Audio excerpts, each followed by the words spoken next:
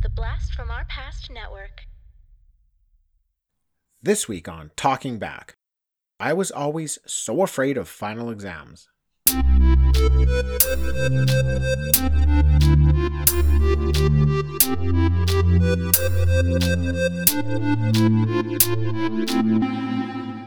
Talking Back. Hey everybody, welcome to Talking Back, the podcast where we like to chat about past achievements in movies, comics, video games, and more. I am your host Tim, and with me today is co-host Dean. Hello, Dean.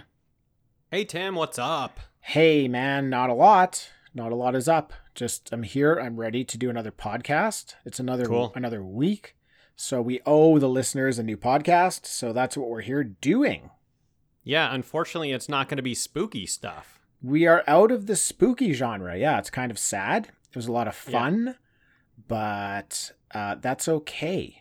It's a lot of fun, but I have less nightmares now than I did during that month. That's so funny you mentioned that, because I seriously, legitimately had a ton of nightmares. Totally. There was one night where I had a nightmare, and then I woke up and went to bed and had a different nightmare, and that happened for about 6 or 7 times in a row. I just had one nightmare after another, and they were all different, and they're all terrifying. Oh no, that's horrible. Yeah. I had so many nightmares, man. One night I woke up from a nightmare. And I was like, oh my goodness, I really hope it's like 6:30 or 7 so I can just get up right now. And it was 1:55 and I was like, fuck. Yeah. And so I just got out of bed and I just went and watched TV on the couch because I was done. Like, the nightmare was so scary. I could not go back to sleep. Nice. Yeah. Oh, whew. Anyways, so we're starting off our Disney Princess Month. Perfect. Hey man, that's right up my alley. No, I'm not. I don't actually like Disney movies. I'm not going to allow that. No, you don't rock the Disney princesses. I, on the other hand, definitely do. Yeah, no, you're a fan. That's fine. I'm not judging. I'm not a fan. I am a huge fan of animation, so it is kind of strange that I wouldn't be into Disney, but I'm not. There's just nothing. Yeah. Nothing.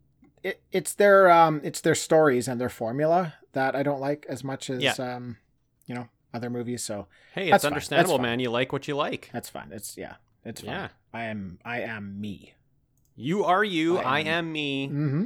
You are you. You don't like Disney, and I do. Yes, correct. Yeah. Now, Dean, let's just jump right into it. Speaking of comics, did you just mention comics, Dean? I did. I that's exactly what I was just talking about. This is a great turnaround from volume 3 to volume 4 for us, because we had I would call it an immense break or lapse in Deadly Class. We said we were going to do it every month. We did 2 volumes and then we fell asleep, and we woke up 3 or 4 months later and someone had to remind us that we told everyone we were doing that. So we're back on that train. Yes. And we're doing volume 4. And I love it. Oh man, Tim, Dude. I am so glad we are back on the train. I have taken a train once in my life. It was a great experience, and so I'm glad to now be back on the train. Yeah, and this volume reminded me why we got on the train in the first place. Oh, totally. You are totally right, Tim. And this volume is new material for me. Perfect. I had read 2 of these issues. I was very clear as I was reading it which ones I had read and which ones I had not before. I had read the first 2 and I had not read any others after that. The first 3? The first 2 issues of this volume. Oh, 2 issues. Okay, gotcha. Yeah. Okay, cool. Then you would have had a lot of fun with this one. So I had a lot of fun, and oh my goodness, Tim. Yeah, oh my goodness. You're going to have to hold me back right now. Stop. Slow down. You got to hold me back. Please, hold me back, Pump Tim. the brakes. Yes. I have read it, but I mostly forgot it. Same as whatever. I've read up to volume, including volume 7. I have volume 8, but I haven't read it yet. And volume 9 is out, and they're working on single issues of the volume 10, whatever. Okay. Wow.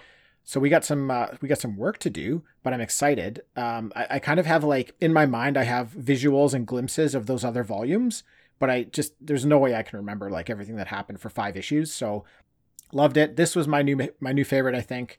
It's tough to choose favorites, but it's going to be tough to compete with this one. This is easily my favorite. This is a classic. This is a classic volume right here. It is, yes. This is one I would go back to just to read this volume. You know, like when I'm done the series, I will just pick up this volume and read it again because it's just, oh man, does it just go. I read this so quickly, man. It just moves. Mm-hmm. Yeah, it does go so fast. I messaged you. I wanted to see if you had started, and yes. I was going to say good luck putting it down. Was what my message to you is going to be, and when I messaged you, you had just started. So, I did not put it down. You just went through all 5. Yeah, it's such a good read. So let's do it then. Released in 2006 by Image Comics. This is the 4th volume in the collection. Mostly the same team. We have Rick Remender writing. We have Wesley Craig doing the art. But instead of Lee Loughridge on colors, we have a new gentleman, Jordan Boyd, on colors. Oh, okay. Okay. I did notice the color shift. There's a slight change. There is definitely a change. It's not as pastel-y as it was. Yeah, right. I feel like the earlier volumes were throwing like a throwback to the 80s comics and being very pastel-y. Yeah. And I definitely noticed the difference in color, and I really did love it. I really liked it. It was like for this volume especially. Yeah, it worked. I don't really have any complaints. I actually didn't even notice a change. I think I was just maybe too focused on other stuff, but they were still utilizing some of the like color tricks that I liked seeing. So the actual use of the color, it fooled me. I did not know there was somebody new on here. So that's great. That means that dude did a great job. Now, we like to mention it. Rick Remender is our dude. He's our favorite writer. Well, I think he's my favorite writer. You kind of like dance around a few favorite writers. I do dance on writers. I don't have the number one favorite. I haven't really locked that in. Remender is in the conversation. Okay. But I have not locked in my number one. I've locked in. I'm locked in with my You were locked. answer. Tim is locked. Yeah, I'm locked in. He hits us right in the gut. Yeah. He punches us right in the gut, but in a good way. The best way. The best of ways. Now, on our Volume 3 episode, we did a recap of the 2 previous volumes because it had been so long. And what a recap at that, Tim. Thank you. Thank you, sir. It was masterful. Now, I'm going to recap just Volume 3 because we're so close here that I feel like we don't need to do 1, 2, and 3. And also, if we get up to 10... we're surely not recapping 1 through 9. Recap show? Just one recap show? Yeah, a recap show. Yeah, actually, do we need extra content? Are we short? I think on I think we need right some now? extra content. Yeah, recap shows. So here we go. Here's my recap of Volume 3. Marcus, a homeless 14-year-old, finds himself enrolled in a high school for assassins. After some adventures, Marcus is spiraling out of control. His girlfriend Maria is missing. He's alienated his friends. He accidentally killed his favorite teacher and has fallen deep down a dark hole of drug abuse. As it turns out, those are the least of his problems, because he's been labeled as a rat at King's Dominion, and the student's final exam is to exterminate all the rats. Great. The most underrated part of that volume is killing his favorite teacher. Yeah, I know, it happens real fast. I always forget, and it always just gets a laugh out of me. It shouldn't. You should not be killing your teachers. Well, but in this book, it's kind of hilarious. Yeah, this book's a bit different. Things like you can laugh at things like that in this book. Oh, for sure. I mean, I feel like every time they bring it up after that, it's for comedy. Yeah, there's a lot of comedy in this book. A lot of it. Oh yeah. That was a good recap, Tim. Thank you. Thank you, Dean. So Volume 4, I am so on board with the way this one starts because it starts immediately after Volume 3. It's like you're turning the page and continuing on. Really like that. And Dean, what do you think of this opening? Oh, I love it. I love the fast pace right away. And I'm right away thinking like, oh my goodness, this is so like Battle Royale. This is so Hunger Games, but everybody wants to kill each other. It's high octane action right out the gate. It is, yeah.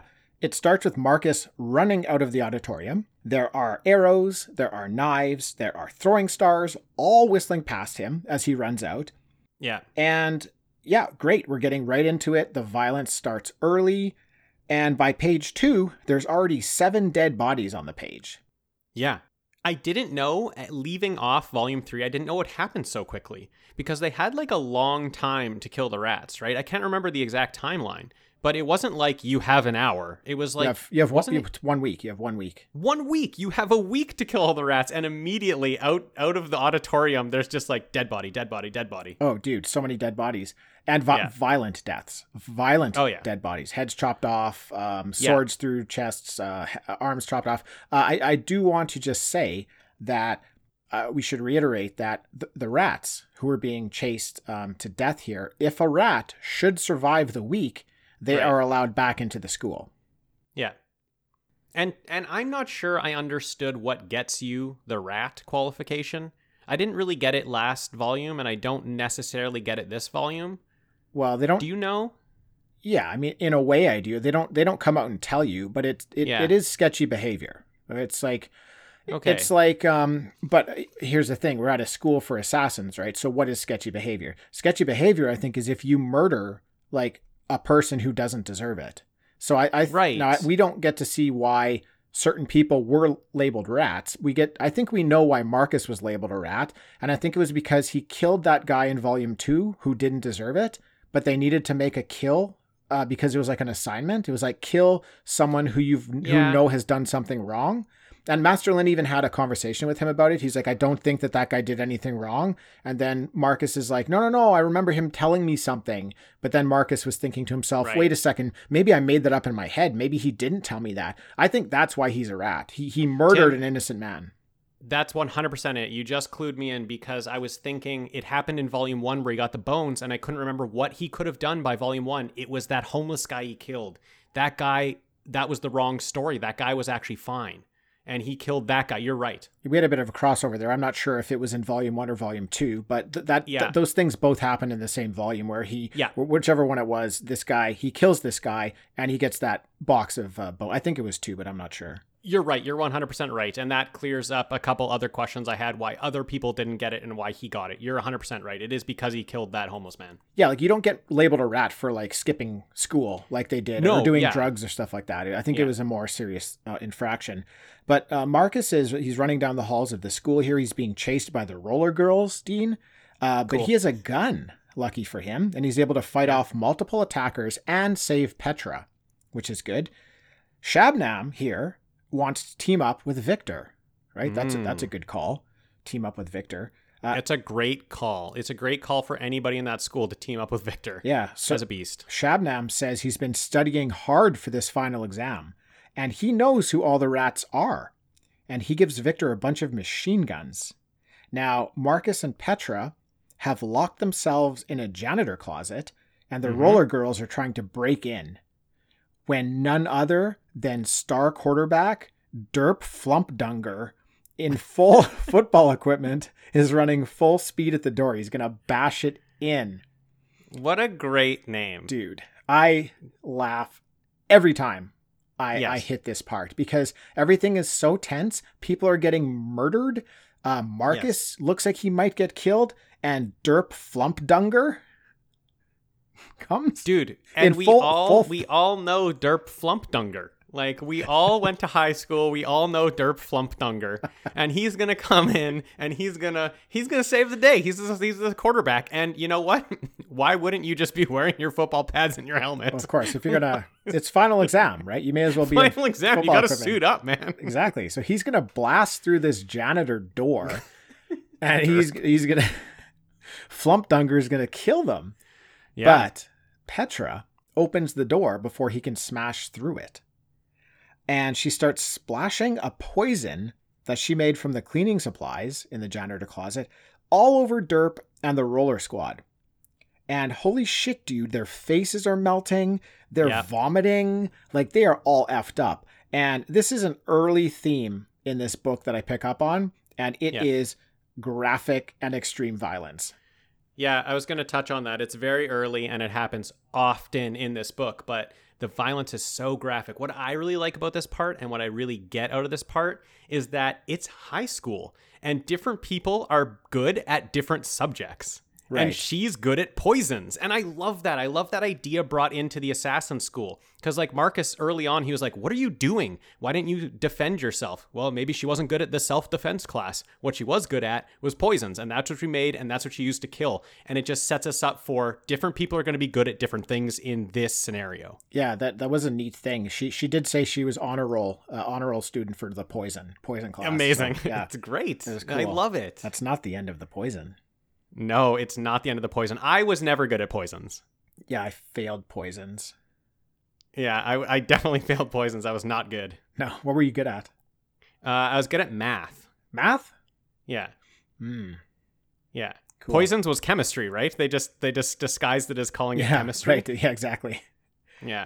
What I got in chemistry class was we had like a old teacher. He was probably 70.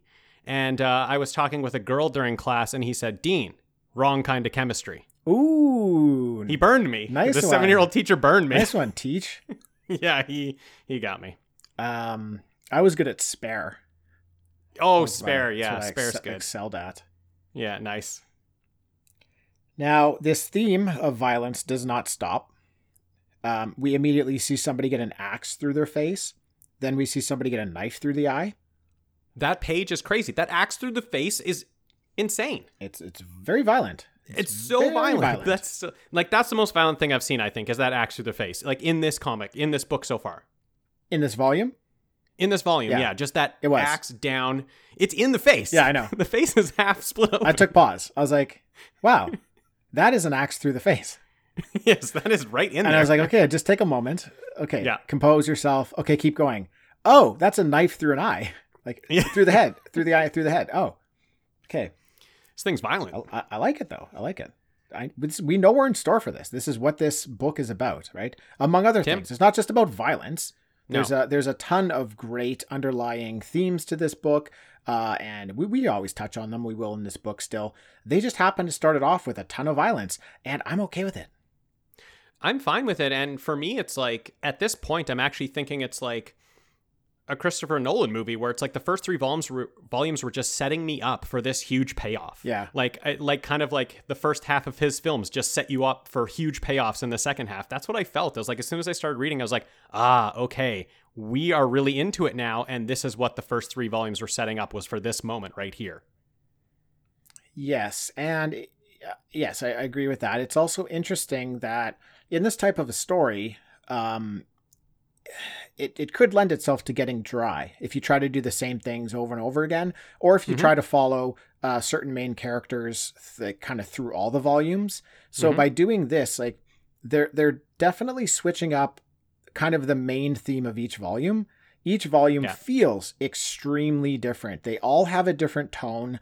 They all have a different mood and atmosphere. There's common elements going throughout, but this one definitely feels way different. It's this, we've had like bursts of fast violence in these other volumes, but this one doesn't really seem to stop. It just keeps going because it's like this 1 week hunt for the rats, right? So it's just it's always about fighting and killing, and it's really exciting. Yeah, volume 3 was like connect with your emotions, and then volume 4 now is like, okay, now let's release it. Let's just give you all this action and just let it go. Just let it go and have fun. Right.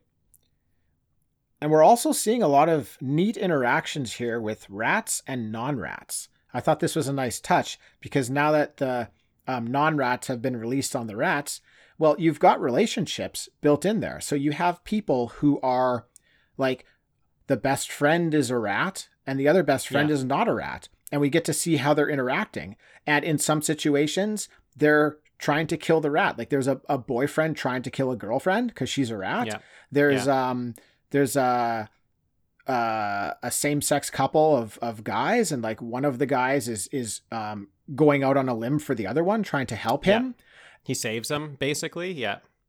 It's an just interesting dynamic with what would friends do in this situation, right? Friends or people in relationships, what do you do? And I like that sometimes they're so involved in the school and the exam that they're willing to kill that person they're in a relationship with or their best friend. Like just to pass or to get this final credit. So it's and it's a really great setup, just storytelling wise, because we get to see characters we don't really know. We get to see them, kill each other, or we get to see them save each other.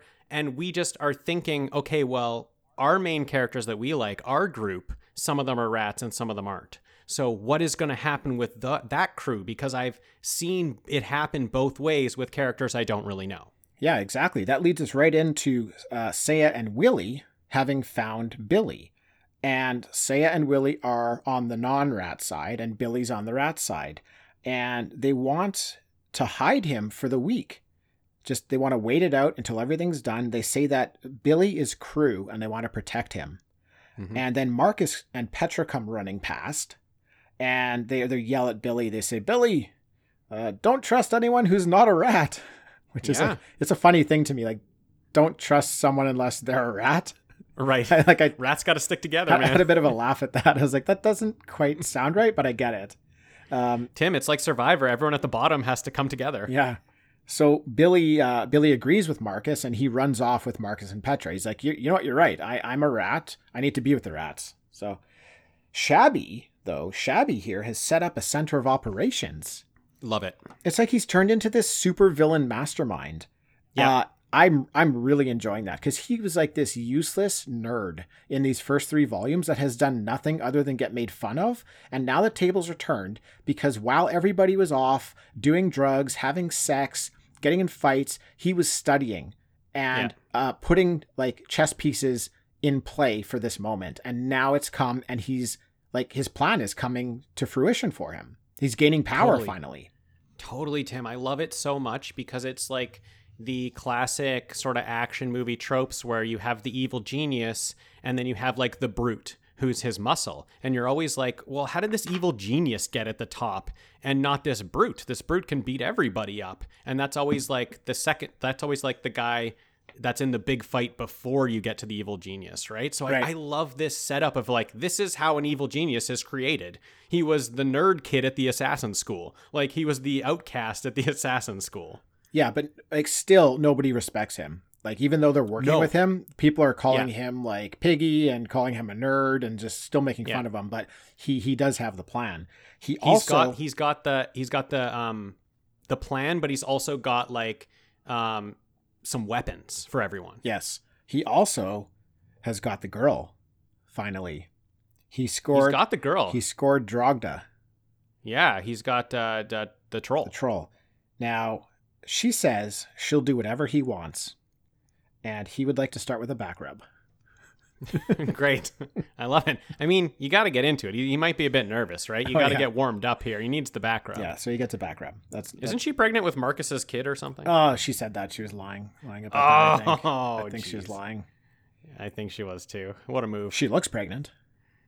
Oh, no. She's got a look. She's got a look about her. There's a great panel where she's standing beside Shabnam. He's at this desk, and it's like a straight-on shot where you can see he's like in charge. And she's standing beside him, holding this machine gun, and her big belly is sticking out from her little like tank top shirt. And that's usually her look in this, is her tummy is sticking out. And it's not because she's pregnant. No, okay. Hey, you know what? If you're comfortable in that, perfect. I'm not judging her. I'm just explaining that she's not pregnant, but you could confuse her for being pregnant if you didn't know. Right. Like you just did. You thought she was pregnant, right? I did. She told Marcus she was pregnant. She's lying about that. Now, Dean, this next page is probably the hardest I've laughed in this entire book. Entire 4 volumes. The hardest I've laughed yet. It's so bizarre and comes out of nowhere at a time I'm not expecting to be doing a lot of laughing. So I wanted to just kind of like look at this page a little bit because I thought it was so much fun. So we have Marcus, Seiya, and Billy, and they're outside the school and they're contemplating their escape, right? Like they want to get out to the street. They want to get out to street level. They need to get out of here. All of a sudden, this dude who looks like Archie in a red shirt shows up. Yeah. And he says, oh, hey, what's up, guys? What's the plan? And they're like, huh? They're like, who are you? And he's like, you don't recognize Polly? Everyone loves Polly. and he's like, Billy, you know, we had this class together. And what does he say? He says, we burnt off Jimmy the Pube's eyebrows. He's like, classic times. And Billy's like, he's like, you're a dude we don't know in a red shirt. And Polly's like, that's my lucky red shirt. That's what everybody knows me by. I'm just like, Perfect. What is going on here? This is such a strange interaction. He says, why? Polly says, why are you guys acting like you don't know me? And then we see through Victor's sniper scope, he's got it positioned right on Polly. And we hear Polly saying, I'm Polly, everybody loves me. And Victor's buddy beside him says, take the shot. So, first of all, who's this Polly? We've never seen him before. We've never heard of him before. He does seem like this random dude who just showed up. And 100%. He's never been in the book before. No, I'm thinking this is like clearly some sort of setup. Like he's going to try to kill them, right? Yeah. So Victor's got the gun trained. His buddy says, take the shot. Victor puts the gun down. He says, no, not Polly. Yeah. And Tim, don't you think he's for sure going to take the shot there? Oh, 100%. And that's the page turn. Like the page turn is on take the shot. And he says, when you turn the page, no. You're like, oh man, what a great setup. So funny. I love it. Not Polly. Yeah. So it's just so much fun. Then, I mean, it goes on for a bit. Fun. They're like, look, dude, like, fuck off. You're on your own. We're not helping you out. Like we don't know who you are, blah, blah, blah, blah, blah. Turns out that Marcus has like a bit of a change of heart and says like Marcus or Billy, and they just say like, you know, we're not going to win this by like treating people this way. We're going to overcome this by treating people the correct way. So they end up like just saying, yeah, okay, Polly, you can come with us. So yeah. I thought that was such a funny moment. This just random dude comes out of nowhere, and it seems like he's trying to trick them, but he's not. He is Polly. They've all had classes with him. He's just not memorable. Yes, Tim, I think it's sort of the first time in all 4 volumes so far where it's kind of Remender saying, I'm here and I'm funny. Like this is just a little bit of my like personality in here to make you laugh. Like everything else that's been funny up to this point has just been still part of the story and funny. This seems like it's a joke. Like this is like he's put that in there for us to laugh. Definitely. There's been other funny moments, like obviously Marcus like shitting his pants and stuff at the comic book store and stuff like that. Tons of funny moments, but this one, it almost like felt like it had no place. I never would have expected to read something like this in this volume, and especially at that time. I think Remender just had this like loaded up. He's like, once I get to a certain point, we'll get everybody kind of comfortable with these volumes and what to expect, and then I'm going to throw something so hilarious their way. And it was. I loved it. Yeah.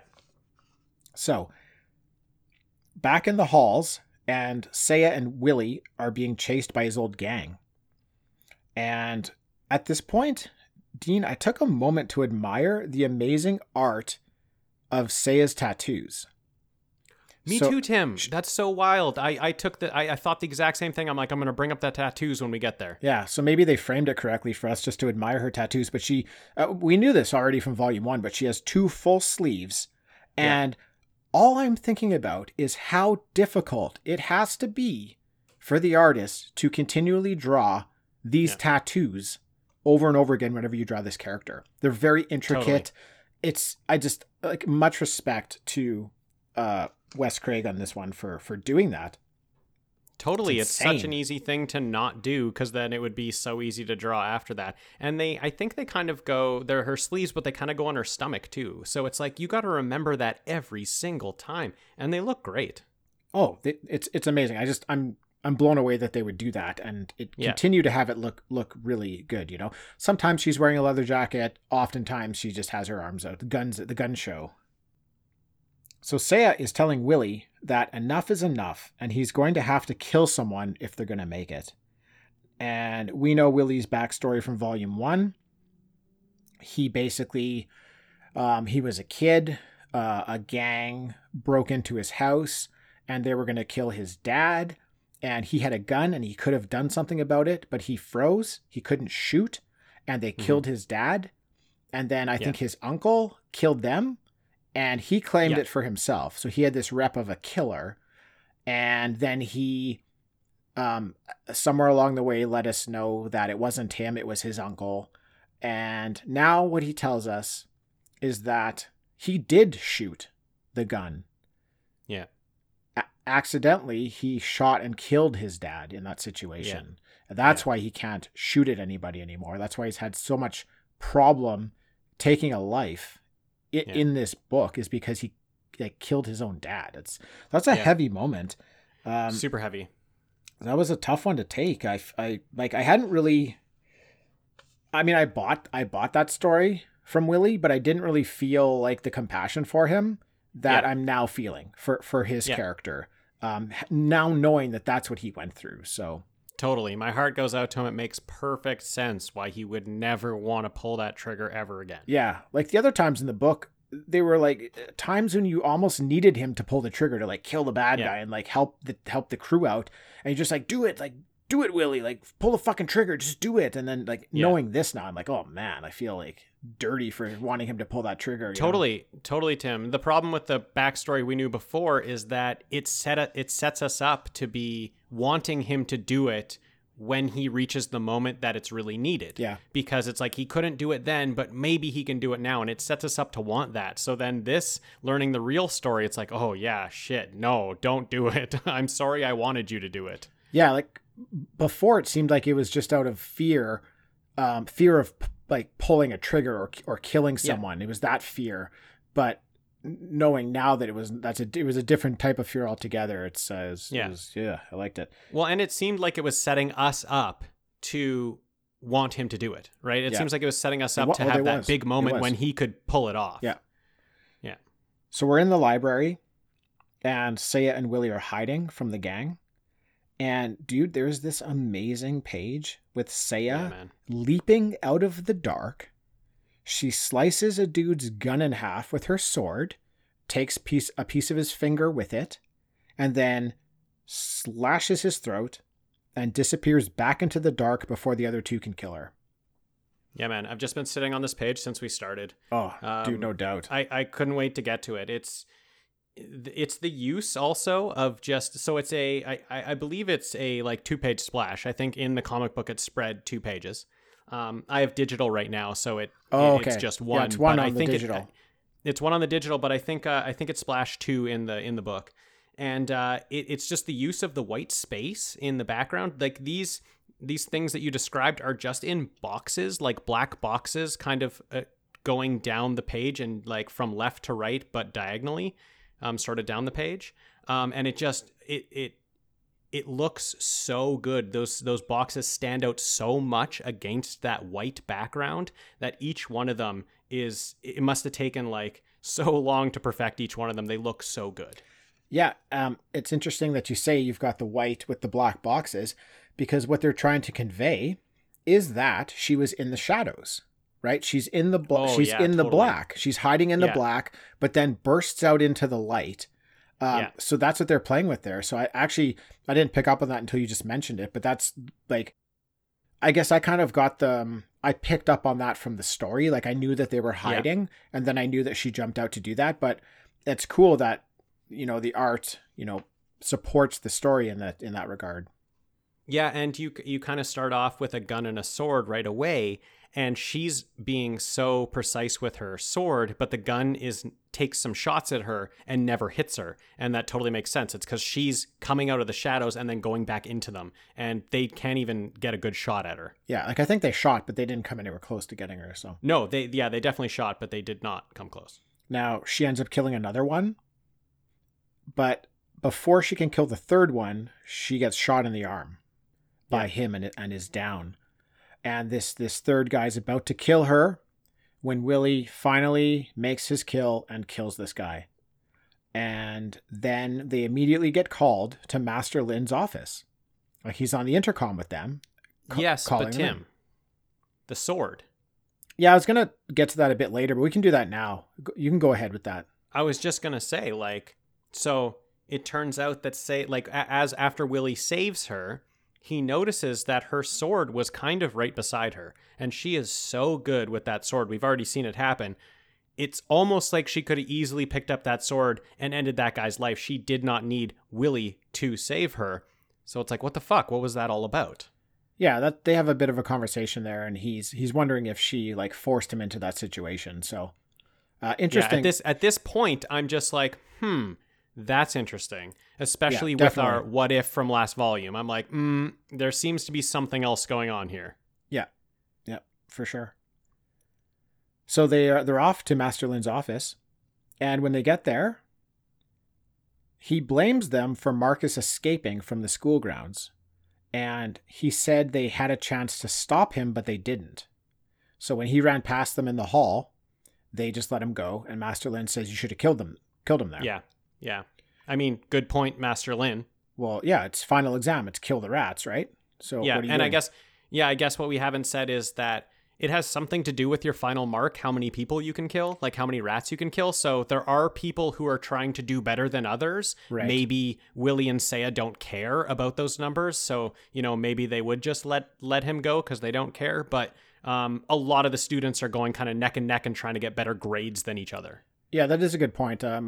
I actually wasn't really going to mention that anywhere, but that's a good point, that there is kind of this fun camaraderie between some of these people, and they're like, wanting to claim like half points, or like, well, I get half a kill for that one because I helped you out, and then people are like comparing how many they have. So it is a thing that they something is tied to how many people they kill. So yeah, it's like the most kills gets like valedictorian, and they are treating it like it's just a resume thing, which is kind of what I don't think it's most kills. Okay. But I think it's. I mean, you want a great final grade on this.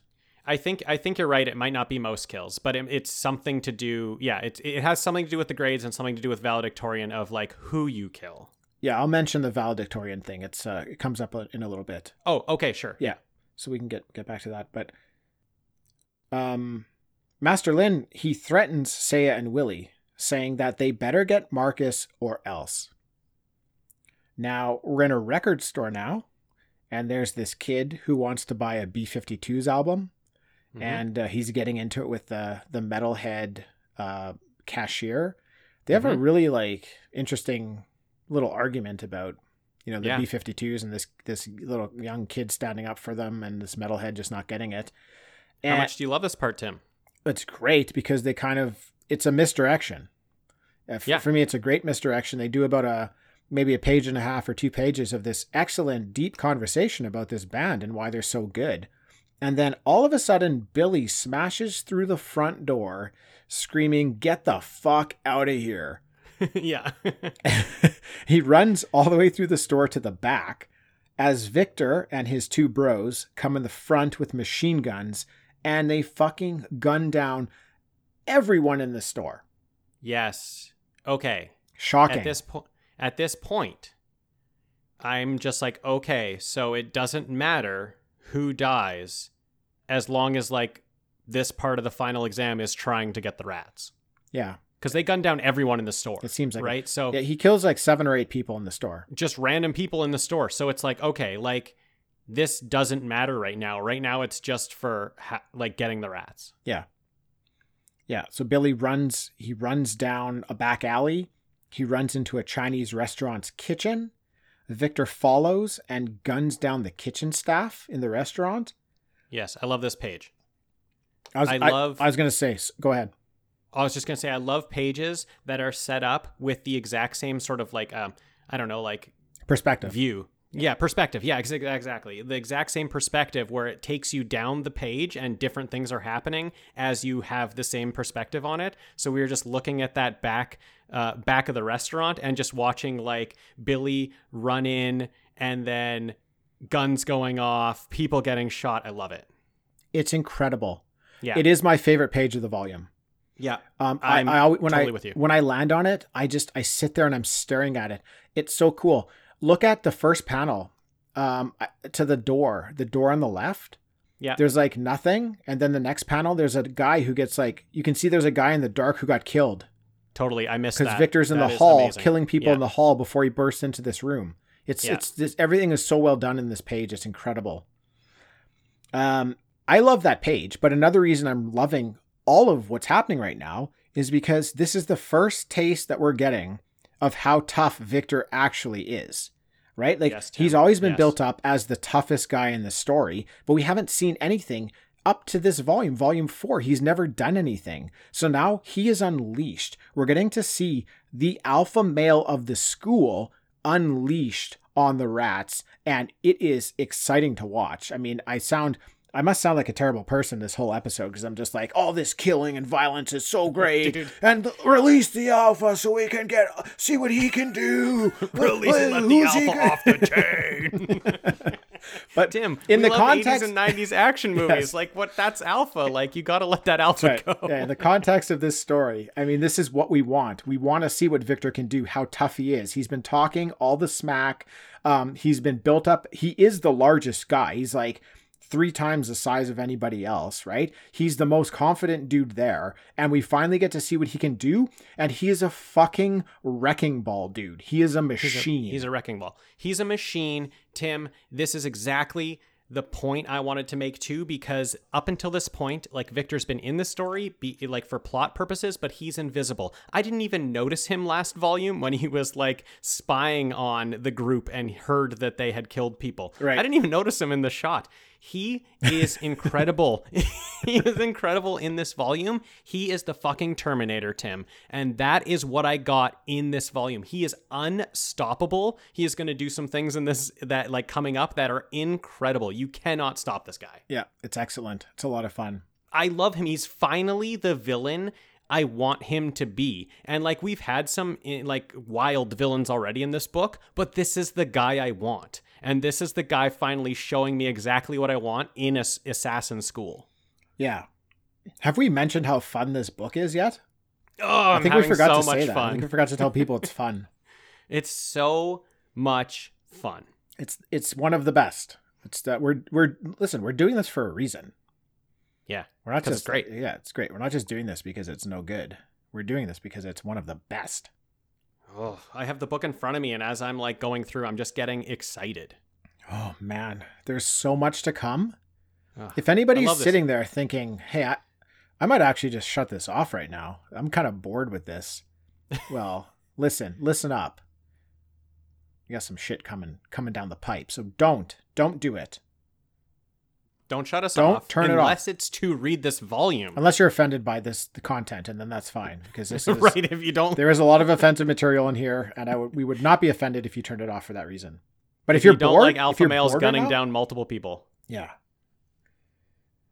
Yeah. If you don't like that though, then like you said, you don't like 80s movies, right? You don't like, then I wouldn't recommend our Predator episode. There's a lot of our episodes that aren't going to fit for people then, but we are all over the place with our episodes. So we got something for everybody. Yeah. So totally. We just hope that you like all the content and want to just keep listening to all of it. Okay, that's the hope. Yeah. Enough of this bullshit. Let's get back to the story here. It's so good. Yeah, Tim, cut all that out. What was that? I'm gonna delete all that. It's probably just breaks up the flow of this episode so bad. I wish Victor were here to punch me in the face. That might kill you, Tim. I don't know if I'd wish that. Yeah, no, maybe not. There was a time in my life where I was like, I want Chuck Liddell to punch me in the face, just to say that he punched you in the face. But then now that I'm older and my body can't bounce back maybe as well as it could when I was 20, I'm like, that might kill me. Well, I don't know if it would kill you, but that's the type of thing you'll never be the same after. Like, there's no way your brain getting bounced around like that is going to be the same. So I don't want Victor to punch me in the face. Okay, fair enough. Billy is hiding in a dumpster in the alley from Victor when Victor walks past. Billy jumps out and blasts him in the head with a piece of rebar. Yeah, he did. And this essentially does nothing to Victor. Victor proceeds... He's the Terminator. He proceeds to beat the shit out of Billy.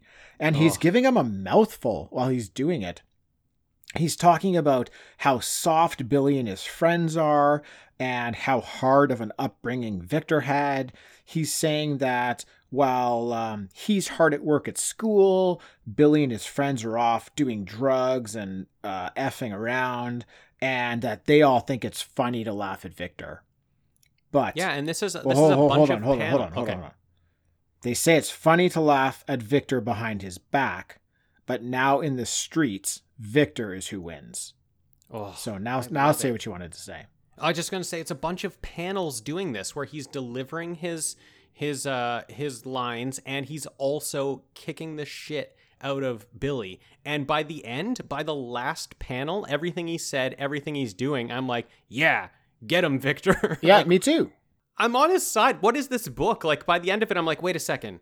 Wait, is he right? Like, yeah, kick the shit out of him. Go, Victor. I mean, I like Victor. I like Billy too.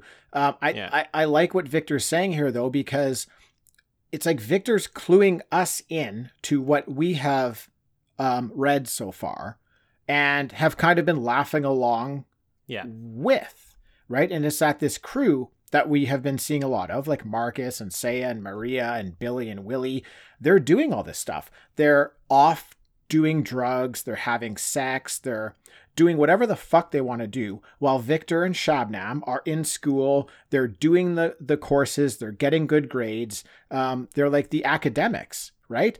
And now Victor is let loose, he's got his chance on the street here, and he's showing them, he's like, look, you're going to lose this exam because I've been planning for it, right? You think it's so funny to laugh at me for being who I am in the school, but guess what? We're on the street now. This is where that doesn't matter anymore. So he's speaking truth here. He's speaking truth, so you have to respect it. That's a great point. And it just shows you with the sort of smart writing here that we have been getting the story from a certain group's perspective. There are other people going to that school, and we're now getting the story from their perspective. Yes. Very good. Now, Billy, who's completely beaten up here, picks up a piece of glass in his hand, and like it's like cutting his hand. It's like a giant piece of glass. And Victor says, he says, like, basically, go ahead, come stab Victor and see how weak you are. It's such a powerful line. He's inviting him just to stab him because that's not going to be enough. It's not going to do. And anything. I'm expecting Billy to go for it and it not even to penetrate the skin. That's what I'm expecting. Oh yeah. Well, what does happen though is he as in Billy actually uses the glass to cut a rope. Mm-hmm. There's a rope there, and tied to that rope is a giant piece of cement, and it's set free. It comes swinging down and smashes Victor in the back. And damn, dude, did that art make it look painful. Oh, totally. And deadly. Like his spine is got to be snapped in half. And he gets like pinned. That hits him and then pushes him into like a brick wall and like pins him beside it, like in between it. Oh my goodness. He's wrapped around that piece of concrete and then gets swung into a brick wall. And I'm sorry if this like steps on something that's coming later, but it comes out that Billy learned this in school. So he learned this in a class in like how to make a trap. So I love that during Victor's monologue about how Billy's been off fucking around and not going to class, he actually does beat him with something he learned in class. And it's again coming back to the fact that it's like some people are good at certain subjects, even if they dick off in other subjects and aren't around. He learned how to make a trap and he caught him with it. Yeah. So if you're not, maybe they're not good at all the subjects, but they do have their specific talents. Yeah, that's cool. So Marcus, Petra, and Billy are on the run when we see this kid Dan from school. He's got a bow and arrow, and he's up on the roof of a building. Dude, this is a total Hawkeye moment. Like totally he's silhouetted on top of a building against a purple background. Yeah, like they're just having fun with it. It's exactly like Hawkeye, and like this is coming out a couple years after that book. Yeah, like they know exactly what they're doing right there. Yeah, exactly. I liked it. I laughed. I'm like, that's a fun ripoff right there. I love it. Yeah, we don't know who Dan is. We've never seen him before, but he's got an explosive arrow, and he shoots it, and the explosion hits Marcus, Petra, and Billy, and they're all down, licking their wounds. Billy can't take it anymore. He's so beaten down. He just got beat up by Victor. He just got blown up by an explosion. And he doesn't care about school anymore. He just wants to run off. And in this part in the book, I'm almost forgetting that if they survive the week, they can go back. Right. It feels so dire. Such like a life and death thing, that I forget that they can win and go back. But what Billy's telling us here is he doesn't care about that anymore. He doesn't want to win and go back. He doesn't want to be like them. He doesn't like those people. He doesn't like what they're doing. And he just wants to like escape. He wants to take off and run. Yeah. It is, yeah. It is interesting that we start with sort of a ticking clock on this volume, and we forget about the clock during the volume. It's kind of like a purge scenario where it's like, just make it to the end of the night, or just make it to like dawn when the sun comes up, and you're good. And I'm with you, Tim. I totally forgot about that until they mention it's like, oh, they actually just need to hide somewhere, and they'll be fine. They could go back to school, but they don't want to do that. Yeah. Billy doesn't want to. I don't know how far along we are in the week here. This feels like it all happens in one night, but it doesn't. This is probably like 4 or 5 days into it, maybe more, at this point where they're at right now. Or it's tough. Yeah. It's tough to tell, but you don't really know where they're at. It is tough to tell because we're given a timeline, and then we're given basically one part in the whole volume of how much time is left, and nothing in the middle. Yeah. So Billy implores Marcus and Petra here just to run off with him. And he's in tears. He's hugging Marcus. Petra is crying. And I thought it was a real powerful moment for me. Sure, just man. That he's so ready just to give up. Yeah. And we've seen Marcus in this position before, but there was always someone there to kind of pick him up. Well, actually, sometimes he picks himself up, but sometimes there were other people there to pick him up. So yeah.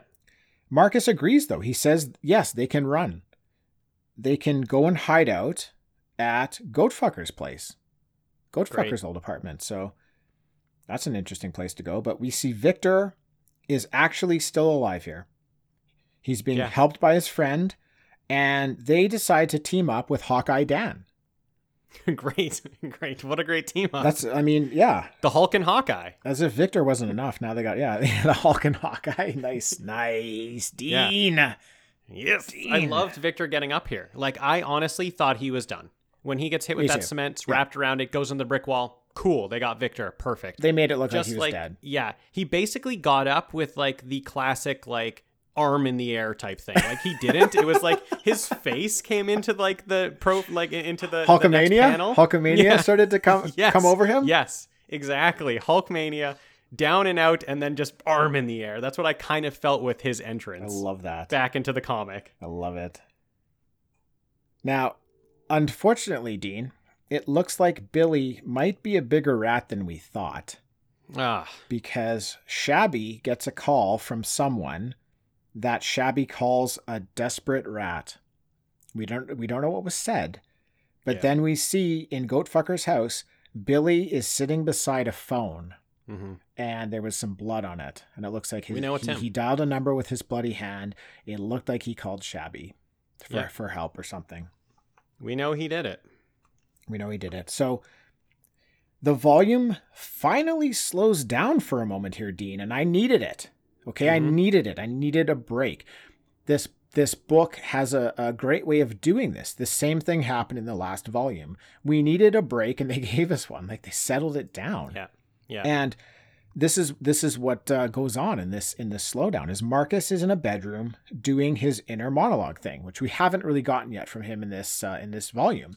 You'll notice we're almost an hour into this episode, and we haven't given any like Remenderisms or like amazing quotes from Remender because there haven't been any, because there's been nonstop violence this whole time. So we are 80 pages into like a 120 page comic, and there has not been a breath yet.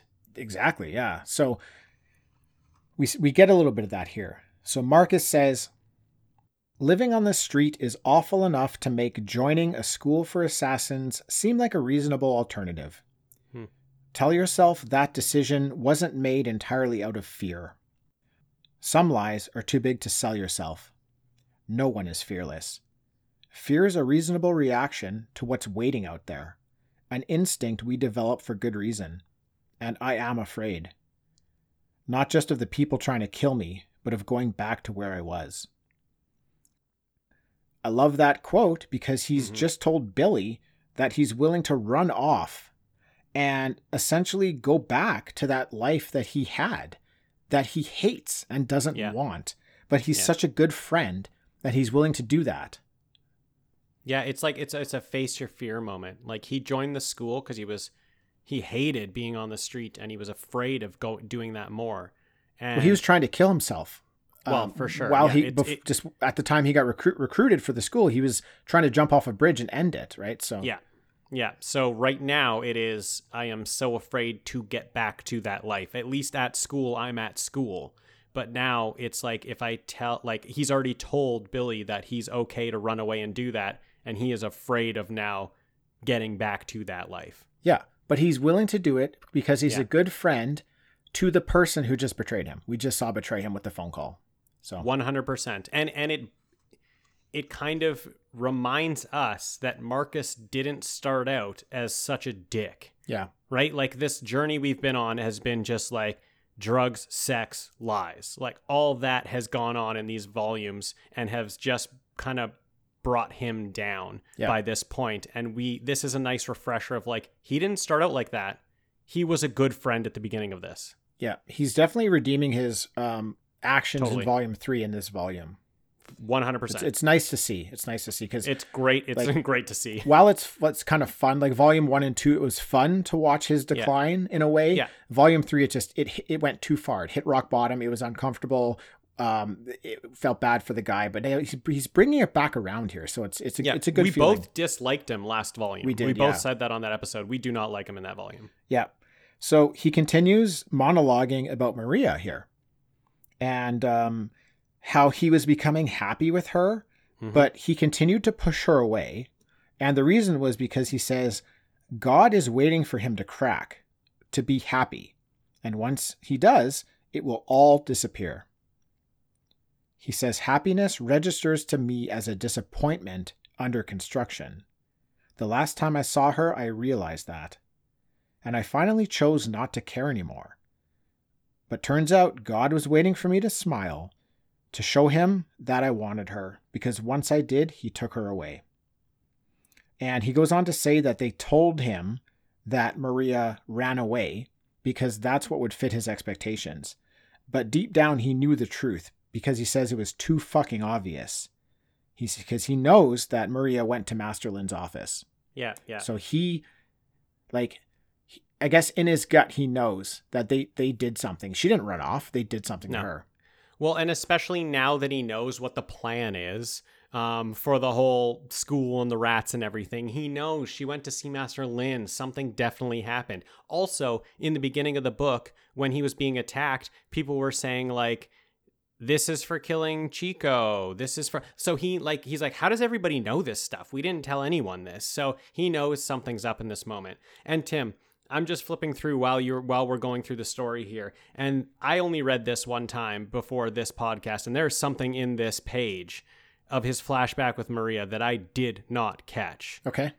And it's just that he's talking about this story of how she brought him out to a park and took him to watch, like, the swans in a pond swim. And he's just like, oh, you know what? I don't care about that. Whatever. I'm too cool for that. Yeah. But really, he wanted to see them, but he was being too cool for it. Yep. And I just want to point that out because that is a crusher when we get later on in this book. Well, he smiled in that moment. It's actually a very sweet page. He says that she squeezed his hand, because it was such a nice moment, and he didn't squeeze back because he's trying to act hard. And then he smiled because he was actually enjoying it and having so much fun and did care about the ducks, but just didn't want to show anything. So he smiled and then put it away and made some sort of shitty comment. Right. So, yeah. And it's because of that quote that I just said. It's like, he doesn't want to show that he's happy because as soon as that happens, it's going to be taken away from him. And he says that's what happened. As soon as he showed his happiness, she got taken away. So that's when the monologue was happening, Dean, was that page with them in the park and the ducks. Exactly. It's a great moment. And that's how the book slows down for us. So it was perfect writing at that time. Like, just giving you not only slowing the book down, but giving us what we need, emotionally, to read about these characters in the moment. So and giving us a page of a lot of writing and basically one color. Yeah. Everything in this flashback is just in one color. We can just let everything relax in our mind. Our eyes don't have to go too crazy on the art. There's just one thing happening, and all we need to do is read the words and kind of soak in what it is, and then we can get going later. Yep. So Marcus vows to one day go back and do something about it. Now Saya and Willie are on the trail of Marcus, but they get in a fight, and Saya dumps him. Yeah, weird. So it's weird, kind of interesting thing. Marcus, Petra, and Billy are in the apartment, and they're talking about their freshman year and how it wasn't all that bad. And they're sharing like fun stories with each other. Marcus starts telling Billy how much he appreciates him being his friend. And Marcus tells Billy that he loves him. It's just like, oh man, it's like so hard to take here, because we know what Billy just did. It's like Marcus is finally coming around, and Billy has fucked him over already. He's finally like being true to himself. He's finally just being like, you know what? He's opening up. He's opening up. He's like, I loved being around you, Billy. You have always been a great friend. I'm the dick. And he's never been like, I'm such a huge dick, right? He's finally putting it on himself, and he's been like, oh man, you know what? I love you. Like we've hung out. You've always been there for me. You are my bud. Yeah. So, gutting. Thanks for that gut punch reminder. It hurt, but we like it. We love it. Now, back to Shabba Ding Dong. He's still running the show. He says between him and Seiya, whoever can kill Marcus is going to get valedictorian. So this is what you were mentioning. I think that those two are the top of the class. So it's coming down for them which one is going to get the big kill, and Marcus is the big kill, and that will be enough to push them over the edge for valedictorian. That makes sense, because like Victor's killed a ton of the rats, and he's not up for it. Like he's not in the discussion or whatever. So yeah, that makes a ton of sense. Yeah. Shabnam, he's also really overeating in this issue. He's like a nervous eater or something. He's like eating anything he can get his hands on. Totally. And I like some of the shots because it's like he's a mob boss and he'll be eating a chocolate bar like he's smoking a cigar. Yeah. Because he'll just be holding it like close to his mouth like he's just taken out his cigar, but it's a chocolate bar. Yeah. I love it. Yeah. It's funny. Now we also learn here that the end to the final exam week is only 7 hours away. Wow. It's close. That happened fast. Great. I don't think we've seen daylight this whole time. Nah. But it's 7 hours away. Marcus's plan is to now wait out the 7 hours, then disappear into the streets when no one will be looking for them anymore. Good plan. That's a good plan. We see Dan on top of the building across the street from Goatfucker's place. Yeah. Now, this was a neat throwback because this same thing happened in volume 2, I believe, where Goatfucker's crew were in the apartment and they saw Seiya in the exact spot Dan was in, spying on them. And they caught a glimpse of her and she took off. So I thought it was just a neat thing that they did that again. Very cool. So Dan loads up an explosive tip arrow and is about to fire when out of nowhere, Seiya jumps out and cuts off Dan's fucking head. Oh, so good. It just felt so good. It did feel so good. I was not expecting it. No. Now that you've sort of like teed up that roof for us, that is kind of a little hint, like it would make our mind go there first. And then she shows up. It's so good. It's so perfect. And honestly, just any time she's doing anything with that sword, like, I mean, she's deadly. Craig just knows how to draw her, man. Like, she looks so good. Goodness. Just cutting off that head, blood everywhere. This book is so bloody. That is almost nothing. Her cutting off his head and like blood splattering everywhere is almost like, okay, yeah, cool. It's so unshocking at this point in the book. Man. It's just like so good though. So good. Yeah. It's like a fist pump in the air, like fuck yeah moment. Dude, anytime Seiya does something, we've had our ups and downs with Seiya. She's kind of been like our friend. She's been our enemy, but damn, dude, she's that mysterious. She's that mysterious woman. I don't know what's going on in her head, but man, can she kick ass? She is so fun to watch in this book. Yeah. At this exact same time that happened, there's gunfire at the apartment door. And it's Victor and his bro. Now, Marcus runs off, luring Victor into following him so that Petra... Hero. Another hero moment he's not really known for. He does that so that Petra and Billy will be safe. Yeah. Marcus is... best friends. Yeah. Marcus is able to run Victor over in a Volkswagen Beetle that he somehow got a hold of. I love it. That's amazing. Smashes into Victor full speed. Still not enough to stop Victor. Victor is on the hood, hanging on. And he's got a machine gun pointed at Marcus and says, Victor does not sneak up and shower. Victor will kill you to your face. I love it. I love it. So good. Victor, yes. I love Victor. Arnie has to play Victor. What's going on here? Listen, dude, I think I said it in episode 1. I love Victor. He's like a great character, and I've always loved him. There's like, it's hard not to love a lot of these characters. Yeah. But he pulls the trigger. Victor pulls the trigger. Marcus pushes the barrel of the gun just to the side, just out of like the line of sight of his face.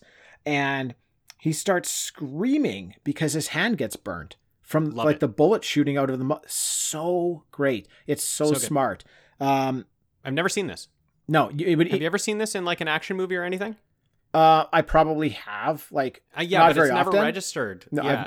I've never seen this in a comic book. I've never seen someone like touch a hot barrel and burn their hand. It was very smart. It made a lot of sense. Yeah. And it was very cool. And like a little bit further on, he's still like in pain, you know, like a couple pages later, he's like, it really burnt him. So Marcus hits the brakes trying to make Victor fly off the front. But that does not work. Victor can still hang on until a police cruiser that was following them smashes into the back when they hit the brakes, and Victor finally goes flying off. Yeah. For me, Tim, this is when it kind of clicked, total Terminator moment. Like the Terminator music's going off in my head. When he hammers the brakes and Victor's just like, I'm still here. I was like, oh my goodness, he's like a robot. Like there's no way he could have held onto this car. Yeah. And then, you know, gets smashed in from behind and he gets thrown in the air. I just felt like that was such a like 80s Terminator type thing going on. Total. Yeah. Like Victor is the Terminator. He's like, for sure. He's built like Arnold. Right. Yeah. And he's Russian. That's the only difference. But yeah, this guy can't be stopped. Yeah. So Victor is ready to get up and follow Marcus when a cop puts a gun to his head and tells him to stop. Yeah, you know, that's not going to work. Yeah. Marcus tells us like in the next few panels that he's going to keep running because, that cop doesn't know what he's in store for.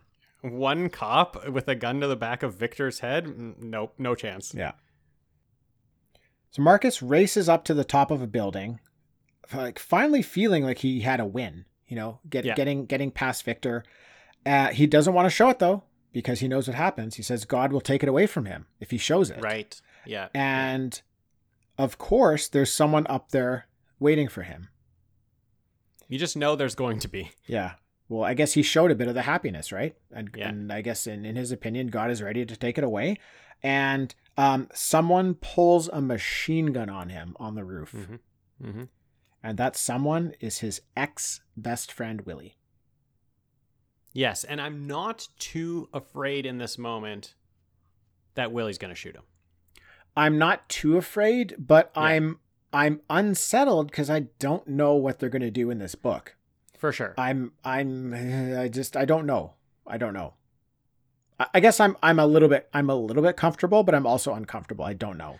Yeah, at this point, I'm like, oh, really good end to the issue, but I'm like not feeling like, you know, I don't feel really too worried for Marcus. I don't know how this interaction's going to end, but I'm excited to sort of read more. Like I like the cliffhanger end off because I'm like, oh, I need to see what happens here, but not so much worried for him.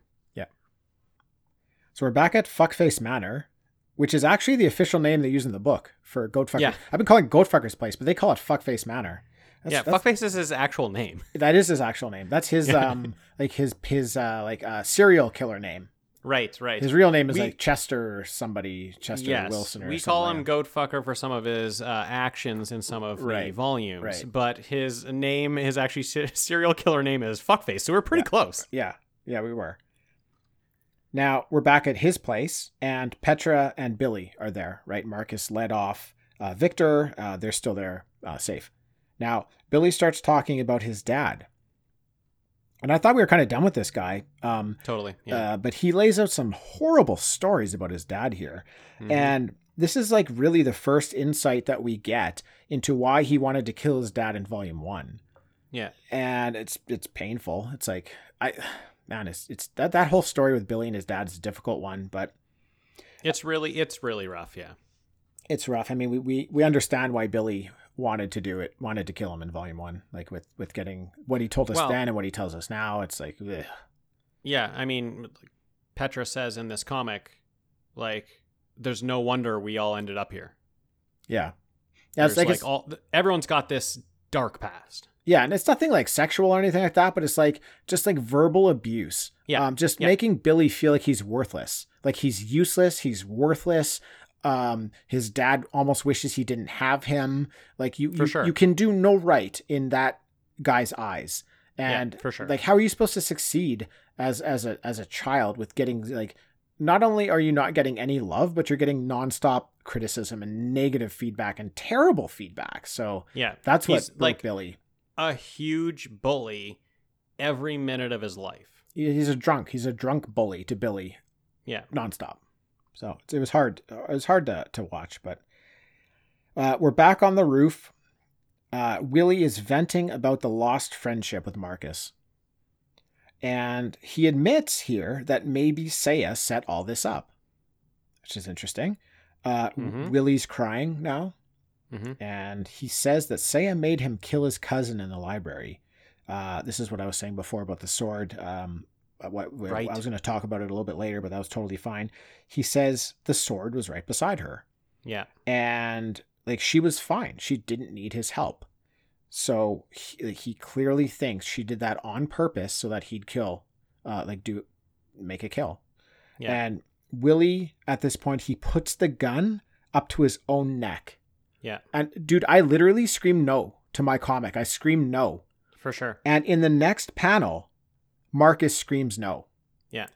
Like, how's that for incredible writing? Where Remender knows what my reaction's going to be. Yeah. Just in the instant, I didn't want Willie to do it. He didn't deserve it. Maybe before knowing the story about how he killed his dad, maybe I'm not so like hurt by it. But in this moment, when he does that, and after hearing that story, I'm just like, no, please don't. Yeah. This was my favorite interaction between two characters in the whole comic, was him and Marcus talking to each other on this rooftop. And it was like Marcus came into it being like, I have to figure out a way to talk him into not shooting me. And then as they're talking, and as Marcus was like really connecting with Willie and really getting back to their original friendship, Willie realized he's been shitty and he's like maybe not been great, and like his life is a mess, and he turns the gun on himself, and we're all thinking the same thing. No, that is not that's not what we were going for here. We were just trying to get the gun off of Marcus, right? But we weren't trying to get it on to Willie. Yeah. And so that's where because we're all cheering for Marcus's dialogue in that moment to be like, yes, keep going. He's getting it. He's going to lower the gun. And then all of a sudden he turns it on himself. We're like, no, that's not what we wanted. Yeah. That's for sure. We don't get to see what happens though, because they cut back to King's Dominion. This part is brilliant. We can get to it after we get back to that scene, but this part is great writing. Cutting away and then doing what we're going to do. So, Shabby is getting lit up by Drogda here for putting too many moving pieces into play and not being able to control them. So like things are getting a little bit stressful. And then we head over to Fuckface Manor, and Petra says, "It's time. You ready to go, Billy?" And Billy says, "I think so." Petra walks out of the room and slams the door, locking Billy inside. A gas starts seeping out in the room, and Billy is freaking out. It's one of Petra's poison gases. Yeah. He's desperately trying to escape. I'm feeling so sick to my stomach here in this scene. Yes. Billy he's trying everything, dude, to get out. But he's like taking in the gas. He's breathing it in. He's starting to have like the body meltdown that this gas does to you. And he can't get out. It's so painful to watch. Yeah, he's got so much like just blood coming out of his mouth. And we know he's done in there. He's done. And so that happens. And right before that, we had Sheldon shoot Kendall, who are two characters who earlier Kendall had saved Sheldon. They were a couple. And then when it got back to Shabnam, Sheldon ended up shooting Kendall. So it's like, okay, so this guy who laid out his life for this other guy, Sheldon ended up turning on him and killing him. So, okay, didn't expect that. One guy dead. Then Petra turns on Billy, another person dead. So when we cut back to Willie, I'm like, he's pulling the trigger. Yeah, I'm just having that setup and being like, okay, you know what? I know exactly what's happening now. Like, they're just killing people that I know and I like and that have done great things. So boom, Willie's shooting himself. Right. So we're back on the rooftop, and Marcus is pleading harder than ever. Like, it's harder than we've ever seen him plead. But now it's that he doesn't want Willie to kill himself, obviously. Mm-hmm. And he says Willie's the best friend he ever had. He calls him the only good person he's ever known. Yeah. And they can make it out of all this. Like, there's a way out. And like, Willie's just like, how could there be a way out, right? There is no way out. And Marcus says, look, we could find a small village in Mexico. We could sit on a beach. We could drink beers. We can have new lives. In 10 years, we'll have families. Mm-hmm. And then things will get better. Yeah. And like, he paints a beautiful picture, right? Totally. Just like being on that beach, having the family, putting all of this behind. And Willie says, okay. Yeah. Did not see it coming because of what they set up before that. I was like, great. Says, okay. Awesome. Yeah. Now back to Petra and Billy, and she lets him out of the room as he's dying. Yeah. And she says, die for me, Billy. Oof. And she looks in his eyes and sees a skull and says, there. We've seen that before, Tim. We've seen Yes! skulls in the eyes before. Dude, I was going to say it. It means you're dead. Wait, it means you're a vampire. Right, it means you're a vampire. You had skulls in your eyes one episode. Yeah, that's right. The Tomb of Dracula. This is a terrible point in this podcast to be laughing about something, but in our Tomb of Dracula episode, you got skulls in your eyes. Yeah, who is it? Nick? Is that his name? I don't remember.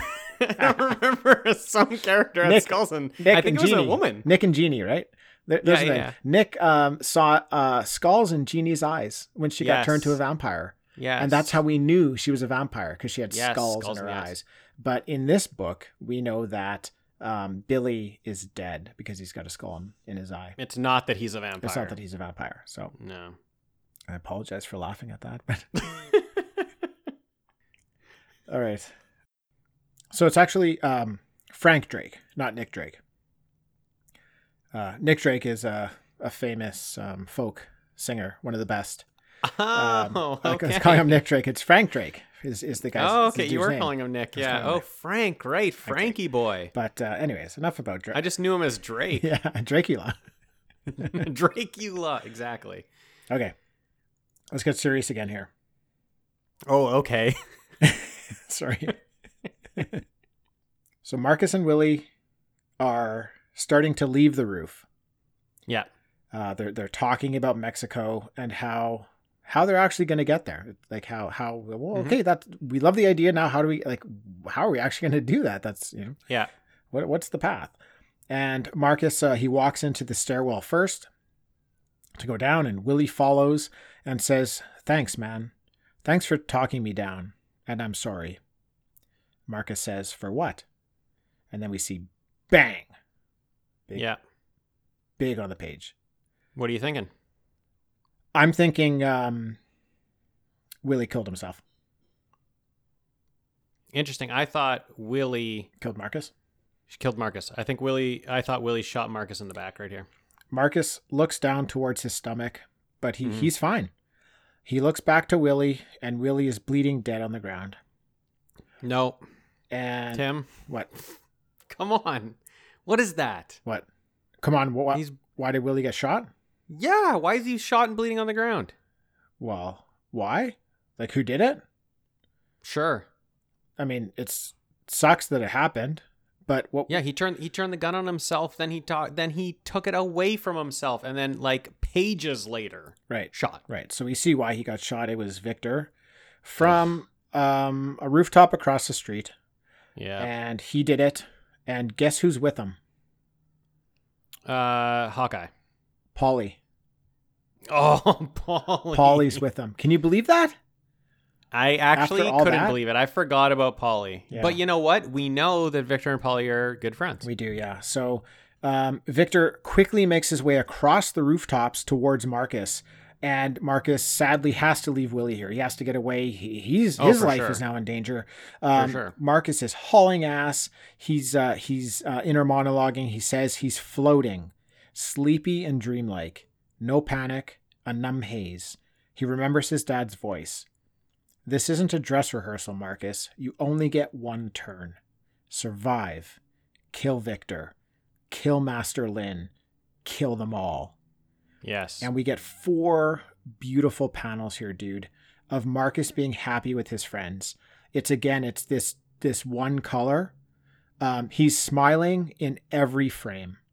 Yep. Totally true. He's two frames with Willie, one with Billy and one with Maria. Yeah. And he runs out of the stairwell. He's onto the street and he runs right into Seiya's sword. Oh. It goes all the way through his chest. I mean, it is through. This is a long sword, and it's all the way into it. All the way through. So she whispers something to him that we can't make out what she says. No. She pulls out the sword, and Marcus falls to the ground, bleeding out. And Seiya is crying. Marcus, he fades into like somewhere else. He is back with his parents on that day that they were killed. He gets his ice cream and balloons, same as before, but he asks to go for a walk in the park instead of taking a tour of the bay. Yeah. And Marcus, as a child, with his mother and father, they walk off into the sunset. And this ending, dude, this hit me hard. I was like quite emotional Totally, by the end of this volume, just with all these characters that we love, like dying in such difficult ways.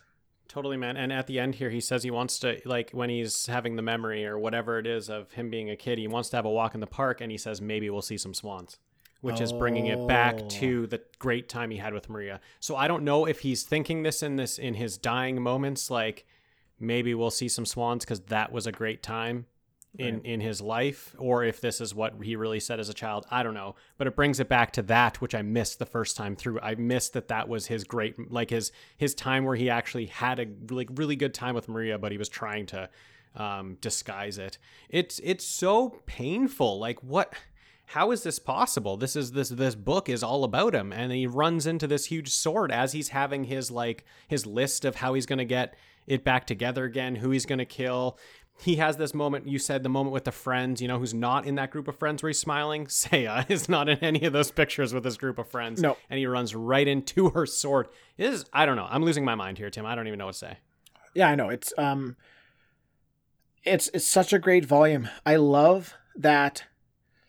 Pretty sure panel 1, Marcus is running. He's running out of the auditorium. He doesn't stop running the whole volume until he runs into Seiya's sword. And that is 100% true. Gets killed. Amazing. It's insane. It's just such a fast-paced book, just full of violence but beauty at the same time, and like struggles of these kids.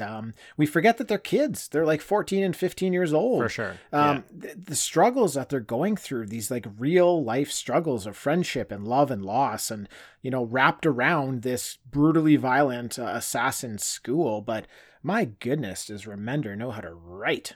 Jeez. Yeah, I like when we're reminded that they're kids. I do like that, because it's like, oh my goodness, like I can't even imagine, like they're so young and going through all this crap, all this garbage. That's like right after I finished this volume, I actually watched the trailer for the TV show, and I was just like, they look too old, because like I need to be reminded that they're kids, and they just like, it's kind of that classic thing where everyone in high school like is being played by people who are 20. So it's like you get kind of taken out of them being in high school. And right. I just love the moments where you're reminded, oh yeah, we're in high school here.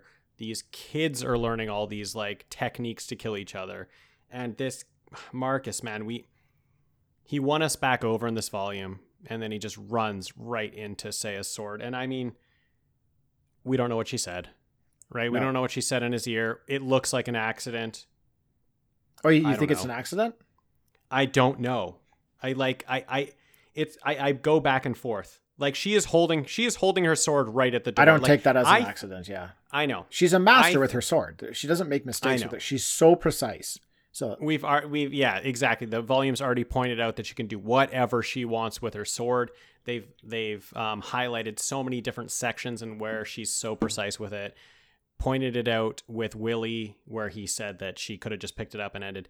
I do think she's stabbing him on purpose. I want to know what she says here, obviously. I mean, I was reading the digital copy. I don't know about you, but I zoomed in. Me too. Could not see anything. You can't see what the words are. It's not like an actual language. It's like chicken scratches made out to look like words, but it's nothing. Yeah. Damn, though, man. It's so, it's so hard. It's so rough.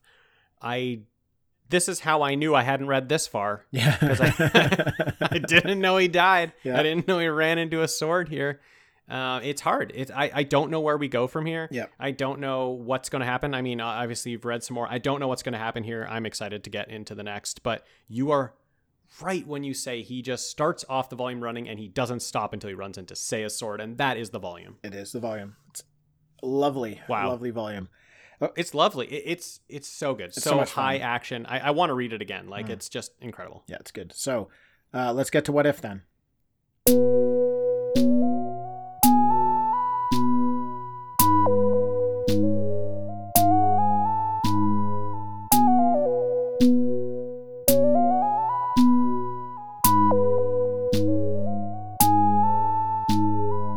What if? All right, Dean. It's a fairly straight up what if. Straight up, okay. Fairly straight up. What if Seiya is related to Master Lin? And I have this what if because it was something that Master Lin said to her that got me thinking. He said something about how her family has very big plans and she wouldn't want to be the one to ruin them. Yeah. When this was all said and done, I wondered, what if they're related? Like, what if Master Lin is Seiya's family or part of her family? Because we speculated last time that she was responsible for a bigger kind of plan that was in motion. Well, Master Lin is the one who's in like running the biggest plans of anybody. We don't know anything about his plans, but what do you think? Last volume, but from the perspective of a guy who's losing his grip on his life, like he just is losing control of it. From his perspective, we got, what if she's behind everything? And that got us kind of thinking, but still it's a little more far-fetched just because it was from his perspective. But now it's from our perspective as the reader. She's done a couple really shady things in this volume to sort of set up her friends. Let me pause for a sec too, because Willie also says it in this volume as well. He thinks that maybe she set everything up. Exactly. Yeah. That's we're getting it from another character's perspective. We're getting it from our own perspective of what we can see. There's evidence from all angles now. So right now, when we come to this, what if in this volume, I'm with you. I'm like, okay, there's something else going on here. We talked about it last volume. She is too professional to just be some 15-year-old kid at this school. She is so good at everything. She's just seems like she's not a student there. She seems like she's got it under control. She still could be a student there, but there's, maybe she's related to Master Lin. There is something there for sure. And I never actually thought about that. I never thought about what if she's related to Master Lin. And I like it. I like it a lot. It's what makes sense to me. It could make sense. Yeah. Yeah. She's also going to get valedictorian here. She killed Marcus, right? Oh, very true. Yeah, I didn't think of that. They were having that conversation before, and she is going to get it because she was the one who killed him. She got the kill. She wanted to split up with Willie, maybe because she could sense that Willie wouldn't be able to do it, wouldn't be able to pull the trigger.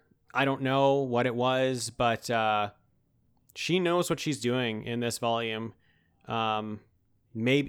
You know what? She's protecting Marcus all along the way, but is she? Right. She's not protecting him. She's only protecting him so she can get the kill, right? She kills. We don't know. She's either protecting him or she's manipulating him, right? Like they walk this fine line of we don't really know, and I still don't really know. Like you mentioned, maybe it was an accident. I really don't think it was an accident, which leaves me confused. But leaves me leaning more to the side of like she did it on purpose, and there's something bigger going on with her in the school. But it's possible that like it was, I don't know, done for another reason or an accident or who knows what, right? But no, Tim, there's a reason she's left out of those flashbacks Marcus is having of all the times he was smiling. There's a reason she's left out of that. Right. So we're coming back to the part where, you know, she kills Hawkeye up on the roof. Maybe that's because she needs the kill. She needs to kill Marcus. And then when Victor bursts in the door and starts shooting, she's like, fuck. And we think she's saying that because it's like, oh no, I just saved Marcus and now he's going to die. But it's actually like, oh, Victor's going to steal my kill. I need to kill Marcus. I need to get valedictorian. It kind of all pieces kind of fall together for me. Yeah. If they fall together for me, for sure, for her being wanting to kill Marcus the whole volume, and just sort of her being related to Master Lin, I mean, that's just something that could be possible. Yeah. Yeah. Okay. Well, we did it. Cool.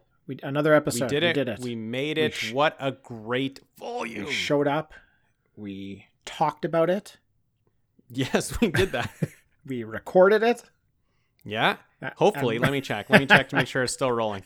Yes, I recorded it at least. Me too. And we're going to release it. We did release it because people are listening to it right now. What? We did it. We're a podcast. Oh, man, here. we did it. Another one. We did another one. Great. It's great. We're just racking up the numbers now, hey, of podcasts out there. I know. I can't wait till next week. What about you? I also can't wait. I'm not sure. I checked the schedule to see what we're doing, but I can't wait. Oh, yeah, it's going to be fun. It's always fun. All right. I love it. Dean. Tim. Thank you. Thank you for joining, sir. You're welcome. Class dismissed. Class dismissed. We'll see you next time. Yeah. And thanks everybody for listening. We'll catch you next time.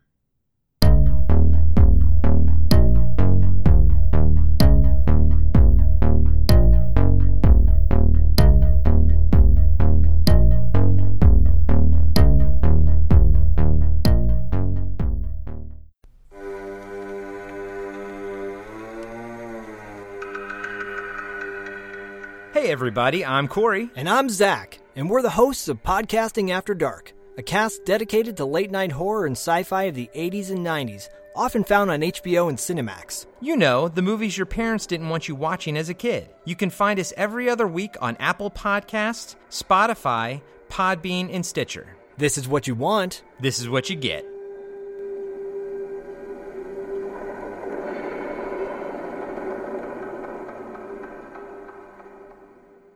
That's it for another episode. Thanks to everyone for listening. If you'd like to drop us a line, we'd love to hear from you. You can find us at Facebook, Instagram, and Twitter as TalkbackPod, or by email at talkbackpod@gmail.com. Also, please leave us a review on iTunes. Those reviews will help more people find Talking Back. All right, that's it. We're done.